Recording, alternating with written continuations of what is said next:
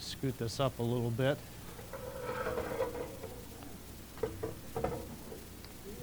All right, good morning. If you would, turn in your Bibles over to Hebrews chapter 3. Hebrews chapter 3. We're actually going to be looking at a little bit of Hebrews 3 and a little bit of Hebrews chapter 4 this morning for Sunday school.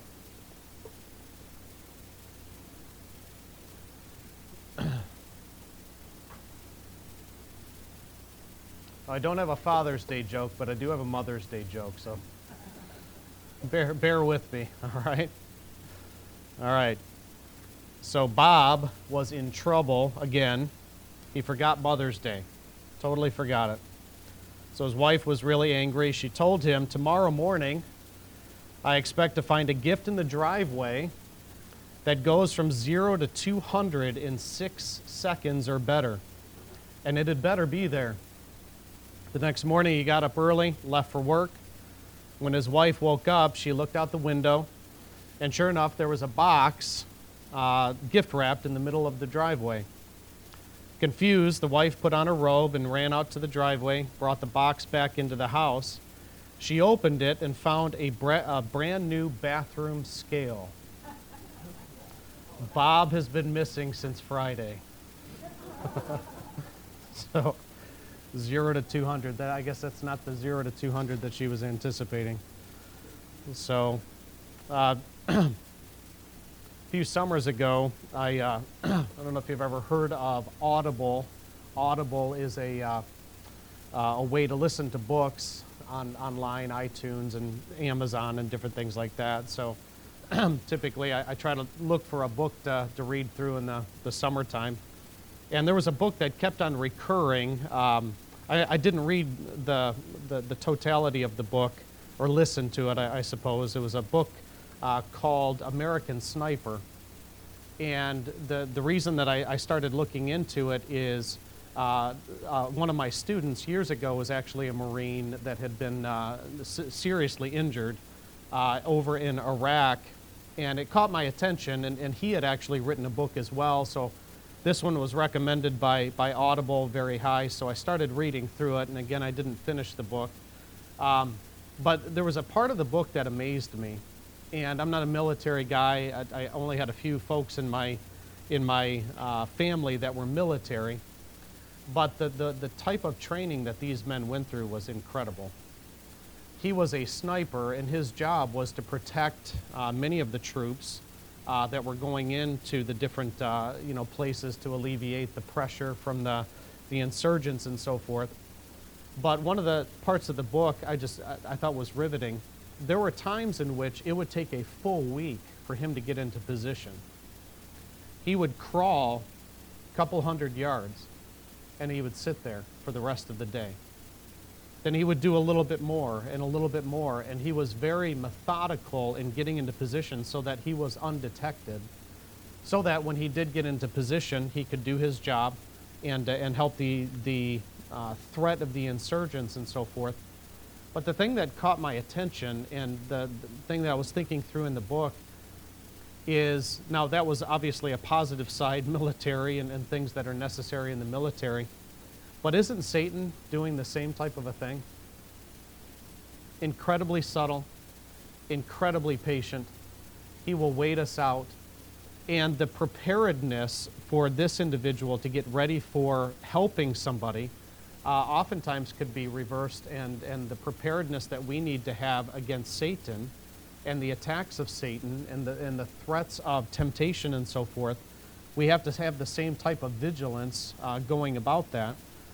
And I think that the book of Hebrews is a huge help for our perspective on that.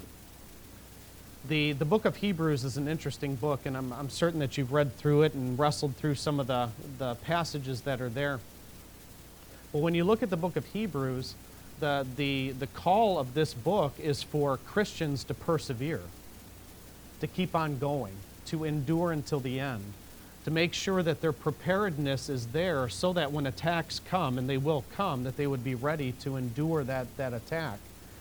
So throughout the book, the way that it's structured And if anybody knows the author of this book, let me know afterwards. It's a mystery for a lot of people. Some people think that it's Paul and a lot of different ideas that are there.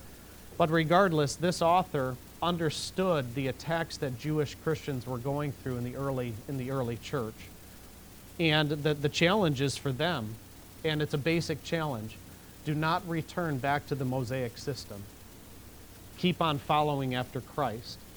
If you turn back to the Mosaic system and start thinking that salvation is following the law of Moses, then you actually have turned your back on Jesus and the finished work that he has accomplished on the cross. So the charge to the Jewish Christians was clear to them, but it was in a context of suffering. It was in a context of persecution. And oftentimes, and when you read through many of these New Testament books where there's a challenge to Christians to keep on going, the persecution that they were suffering was intense. And oftentimes, if a person turned back to the Mosaic system, they weren't persecuted any longer. There was no more threat. Why? Because the Jews, having attacked Christ, having attacked his apostles, and having attacked his church, were a threat to biblical Christianity, of course, because biblical Christianity was a threat to their system. So oftentimes a professing Christian, if they turned back to following the law and the sacrifices, that they were no longer a threat to them, and they were not persecuted. But the author is encouraging these Christians, these Jewish Christians who were suffering, not to turn back, to persevere, to keep on going. There's really 5 warning passages inside of the book of Hebrews. Let me just list these off for you. We're going to focus on one this morning. Chapter 2, verses 1 through 4. Chapter 3, verse 7 through 4:13.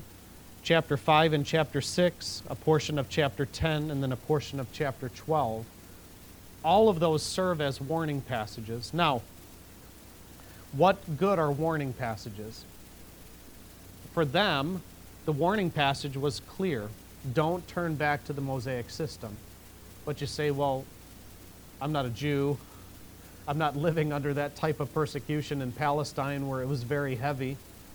How does something like that apply to me? What types of things would I get out of portions of Scripture like this? And I think as a basic idea, warning passages serve both sides. They serve unbelievers and they serve believers. Well, let me explain. How would a warning passage serve an unbeliever? The warning passage serves the unbeliever by warning them of the judgment to come. It's actually a piece of God's grace to them to say judgment is coming for not following after Christ, and the call is to repent. You say, well, what about the believer? How does a warning passage apply to me? Warning passages always apply to the believer by helping them to endure, by heeding the warnings.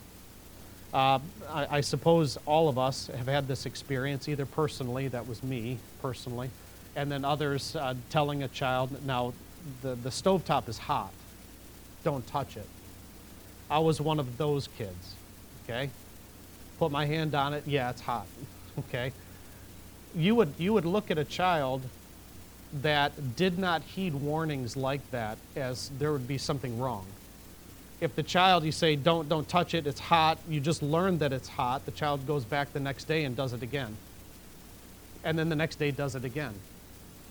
You would probably look at a child and say, what's wrong with you?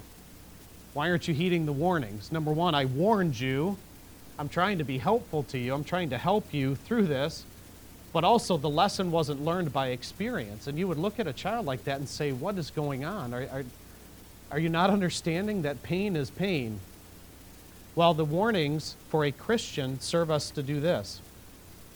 We understand through that warning that I can't fall into this particular sin. It's God's grace to me. It's the means by which a believer looks and analyzes the situation and says, thank you for the warning. I'm not going to do that. So a warning actually serves both different sides, one to repent and one to be on guard, to be warned. Consider yourself warned. This is a bad thing for you.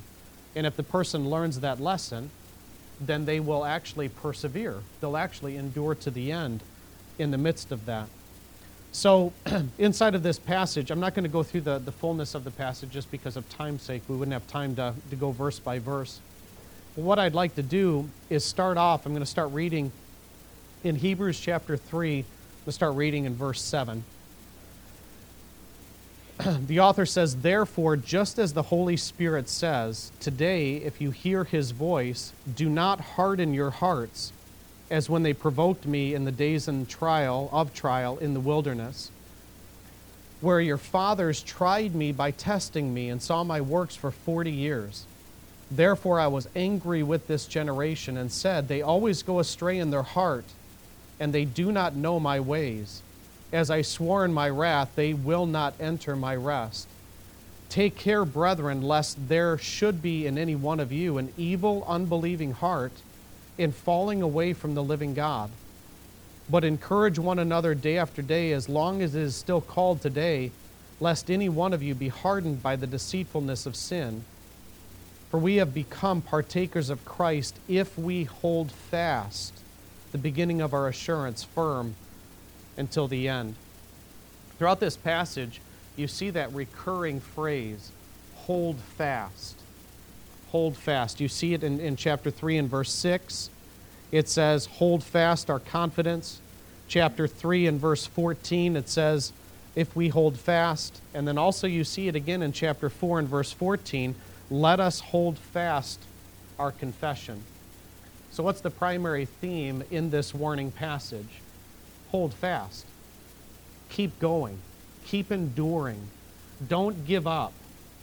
Now, as we look at this, and we try to see the similarities between us in our context and those who are struggling back in their context, although I don't know what it's like to be threatened with my life for biblical Christianity. I don't know what that's like. I do know this. There are parts of the world where they face that often. But I do know that even though my context is different, it doesn't take long to understand that there's a lot of people who profess Christ that don't follow him any longer. They gave up. They stopped. If you were to look at their life, and many of them, if you ask them, so, why don't you come to church any longer? Or, what happened? Usually, not everybody, but most people will say, well, such and such happened, and I didn't know how to deal with that. Something typically negative or bad or something like that. So that instead of their focus being upon Christ and following after him, even in the midst of turmoil or persecution or trial or whatever, somehow they got their focus off of Christ. Don't know exactly how that happens for everybody. I know sometimes it happens with loss. Somebody loses somebody, and their focus is on the grief and on the despair of that, which is natural. I would never say that those things are not natural. But as soon as the eyes go off of Jesus and start to focus too much on that trial or on that situation for a long period of time, it's easy for a person to fall away, to focus too much on that one thing. I think a simple illustration is that of Peter. He didn't sink until he did what? Until he took his eyes off of Christ and started looking at the waves. The record is there for us to understand that this idea of faith is very important, an enduring faith, a faith that lasts through the trials of life. And an illustration like that, where Jesus calls Peter to come out to him, and as soon as his eyes left Christ, that's when he started to struggle. That's when he started to sink. And I think the same thing oftentimes happens. So we see here in the book of Hebrews a consistent warning. Hold fast to Christ. Don't give up. Don't stop believing. Don't quit having faith inside of that. So that is really the belief system that all of us have to have, is to continue to persevere, to be on guard, to keep on going. But also we see the cause for this command. So why is this command happening to us? Well, I read the passage, and I teach at Inner City Baptist High School. I've been there for a number of years and have taught kids the Old Testament. I teach 8th graders Old Testament survey. And we go a lot through the Pentateuch. We go through a lot with the travels of the children of Israel out of Egypt into the Promised Land, going into Joshua. I teach the book of Judges. And if anybody, any Christian, reads the book of Judges and doesn't walk away from that going, what is wrong with you people? You know, you've got all of the promises of God.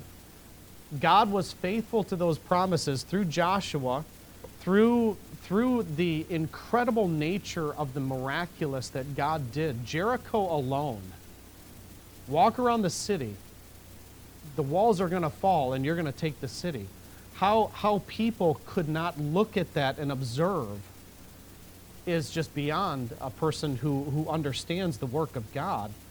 I ask my kids often, if there was a price tag on seeing a miracle like Jericho, how much would you pay? I'd pay a lot. That would be the craziest thing ever.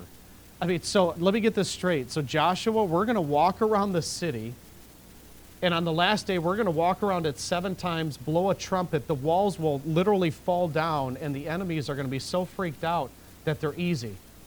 They're easy prey. I would sign up for that. I would sign up for the Red Sea being split.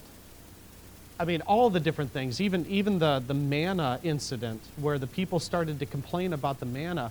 I don't know that I would ever get over something like that. You walk out of your tent and the ground is covered with bread every day without fail. And the people, the ultimate problem with the people of Israel is that they didn't genuinely believe these promises. Their heart was not changed. Now, they benefited from the promises. They saw them, they benefited from them, and so forth.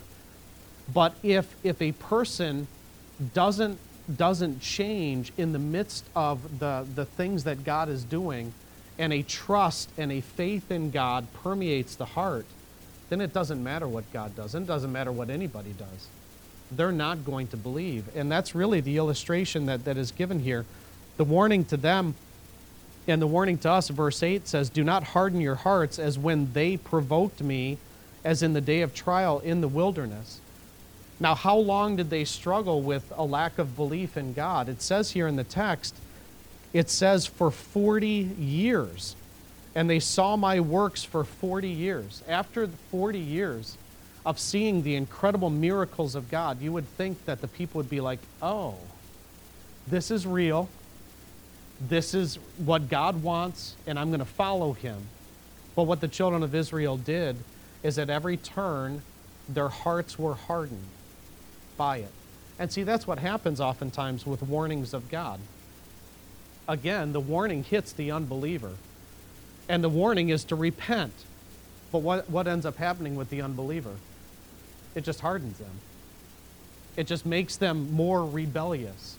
It's the kid after the 4th warning of don't touch the stove.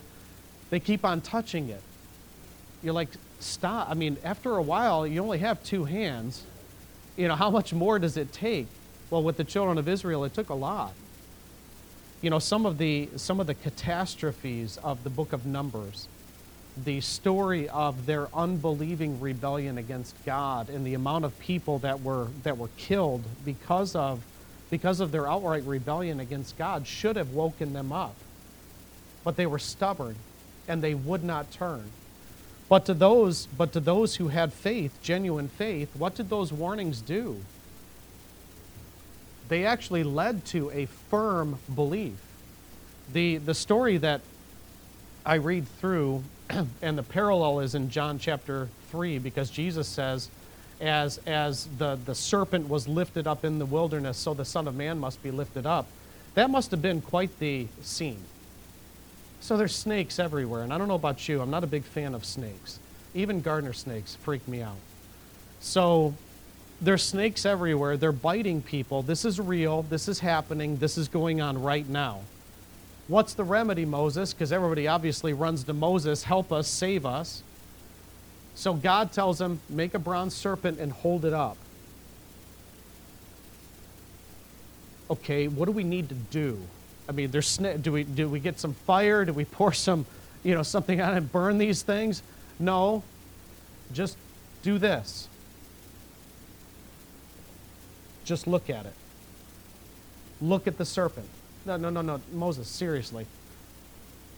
What do you want us to do? I'm going to make a serpent. I'm going to hold it up. And as soon as you look at it, you're saved. No, it can't be that easy. But that's what Jesus said. As the serpent was lifted up in the wilderness, and that's what Moses told the people, as soon as you look at it, you'll be saved. You won't die. How would somebody not just look at it? How could that happen? Because their unbelief and their, in a sense, even back at that point, their self-righteousness, they thought that they could handle it themselves. When the lesson was, no, it's God's grace. It's trusting in what God said that is going to rescue you. It always has and it always will. See, God always offers grace through what He's told us. If I listen to it, it's God's means by which I grow. I have faith. My faith grows. And it's simplistic in the sense that, okay, so God said do this. Okay, I'm going to do that. And then the people were saved. But that's not what happened here. For 40 years, it says there, they always go astray in their heart. Their hearts would not believe. They would not trust in what God had said.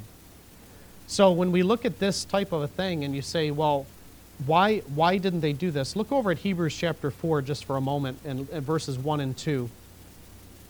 I think one of the answers to why they did not listen is found here. It says, therefore, let us fear, lest while a promise remains of enduring His rest, any one of you should come short or seem to have come short of it. For indeed, we have good news preached to us just as they also. But the word they heard did not profit them because it was not united by faith in those who heard. It's pretty simplistic. They heard the same word that we're hearing. Why didn't they believe it? Because they did not couple it with faith. They did not bring their understanding of what God was doing and simply believe it. And that was their biggest problem. God spoke, and they consistently had deaf ears. I'll give you an example, something that occurs so much in the Gospels that it catches anybody's attention. How many times, and I challenged my students at one point to count up the amount of times throughout the Gospels that Jesus said this. He said this, he who has ears to hear, let him hear. Now, why would Jesus say that, and what does it have to do with His teaching to them? Because the children of Israel had taken their hands and they had covered their ears. We're not listening. But Jesus said, those who do listen will have life. They will have eternal life. So here, the illustration of the children of Israel is there for us to learn a lesson. They did not believe what God said and believe it to the point where they actually obeyed it. Because faith and obedience are combined. Okay? So in the passage, we're commanded to persevere. We're commanded to endure until the end. Now, the question then comes, okay, so how do I do that? How do I keep on going? This was, I guess, last fall. I was finishing up I try to read the New Testament through every year. And try to just cultivate that and be familiar with the New Testament. So it was later on in the semester. It was probably around October. And I was reading through Hebrews chapter 4. And I don't know if you've ever had an experience like this, where you're reading the Bible. You've read a passage probably 10, 15, 20 times. And you're reading it, and then the light goes on. And you're like, now I understand why he's saying this. Because all of us have memorized these verses. For the word of God is quick and powerful and sharper than any two-edged sword. I learned that back in my Awana days back at First of Troy. I knew it. I passed the section, got it. But I had never really made a connection. Okay, so what does the Word of God and praying to the faithful high priest have to do with this command to hold fast and to endure? It's because that's how we do it. You hold fast and you endure through to the end by obeying God's word and having it have an effect in our lives, and by seeking God out in prayer. It really is that simplistic. Why? Because when we look at the Word of God and we look at what Jesus taught us in praying to Him, it's a lesson on endurance. So what is in a sense the fuel for me to keep on going? How do I have the strength? How do I have the desire to keep on going the way that I should? Well, the author of Hebrews answers that. Let's look down at this section. I'm going to read verses 11, chapter 4, verses 11 and following. It says, "Let us therefore be diligent to enter that rest, lest anyone fall through following the same example of disobedience." Now that first word in verse 12 is an interesting one. It's translated in the English the word for, but you could easily translate that word because. So let's use the word because. Because the Word of God is living and active and sharper than any two-edged sword, and piercing as far as the division of soul and spirit, of both joints and marrow, and able to judge the thoughts and intentions of the heart. And there is no creature hidden from His sight, but all things are open and laid bare to the eyes of Him with whom we have to do. Since we have this great high priest who has passed through the heavens, Jesus, the Son of God, let us hold fast our confession, because we do not have a high priest who cannot sympathize with our weaknesses, but one who has been tempted in all things as we are, yet without sin. Let us therefore draw near with confidence to the throne of grace, that we may receive mercy and find grace to help in time of need. Now this is a loaded passage. We're going to try to break it down as best that we can, and just look at some of the highlights of these two things. So first, he says here to don't follow that same level of disobedience. Why? Because the Word of God has an active effect on our lives if we follow it, if we're saturated with it. So it says here that the character of the Word of God is that it's living and active. You say, well, what does that mean, that it's living and active?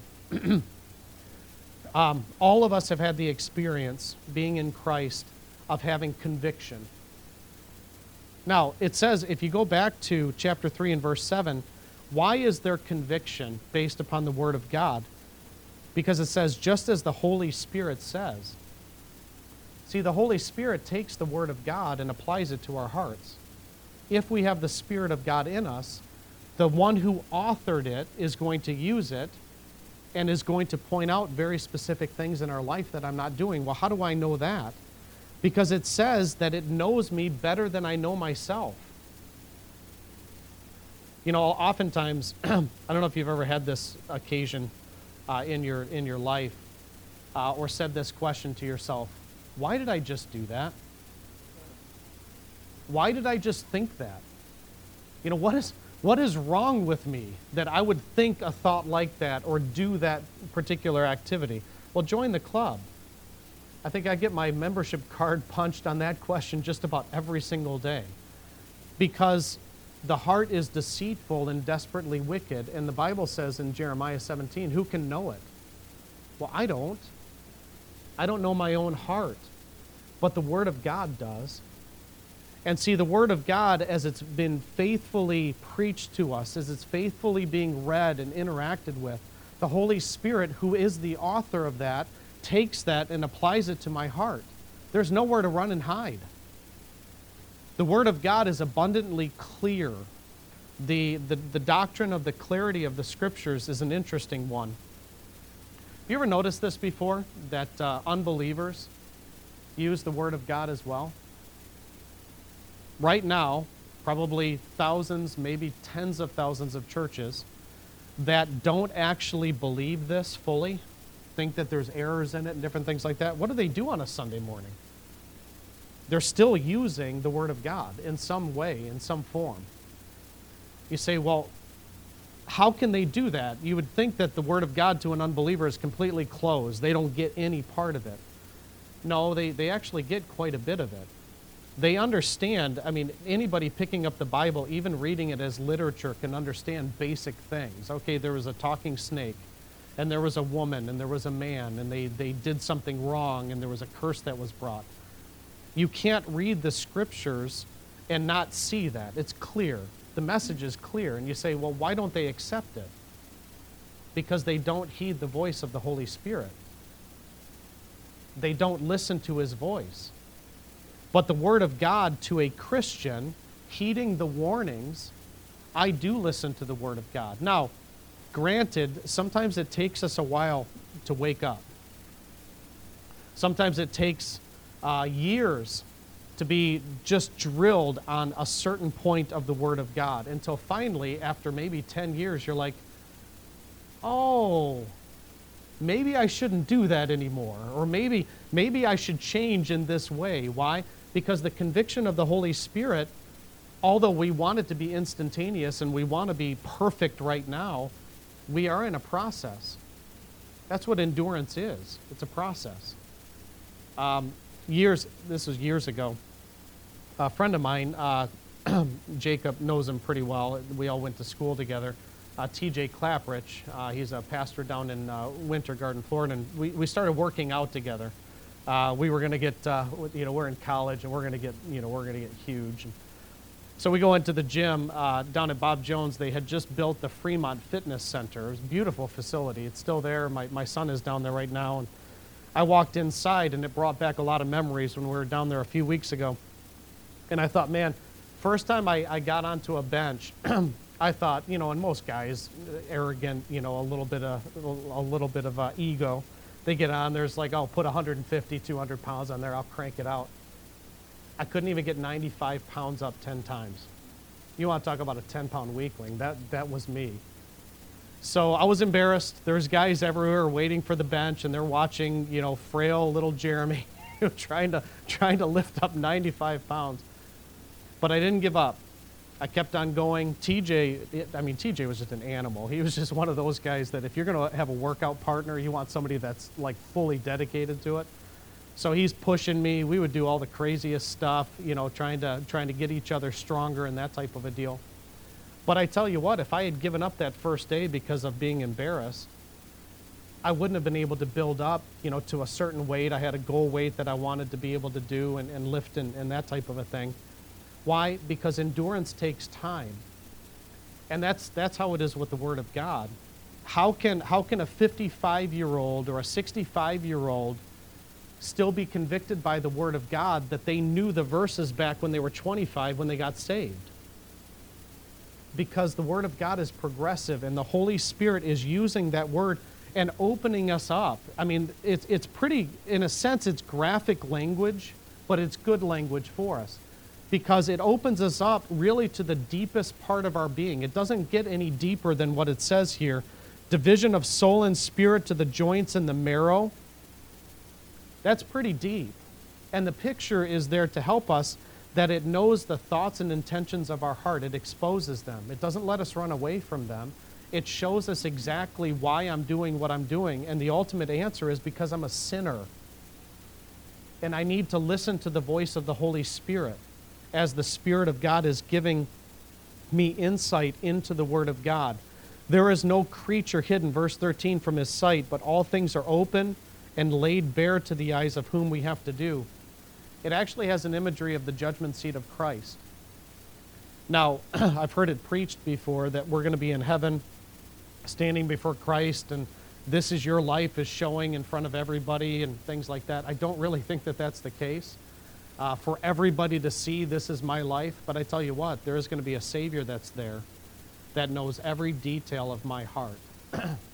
If he could read the minds of his disciples, is there any secret when I stand before Christ? So the imagery there is of the judgment. And see, what the Word of God does currently for us is it judges us. It knows the intentions of our hearts. It knows what's going on in our innermost being, for correction, not just to make us feel bad. It's there to correct us, to help us. Why? Because God's means to help us to endure is through the Word of God. as we heed it and listen to its author, the Holy Spirit. And then secondly, we see that we also have a great high priest, that we are to hold fast our confession, verse 14. Why? Because in verse 16 it says, "Let us therefore draw near with confidence to the throne of grace."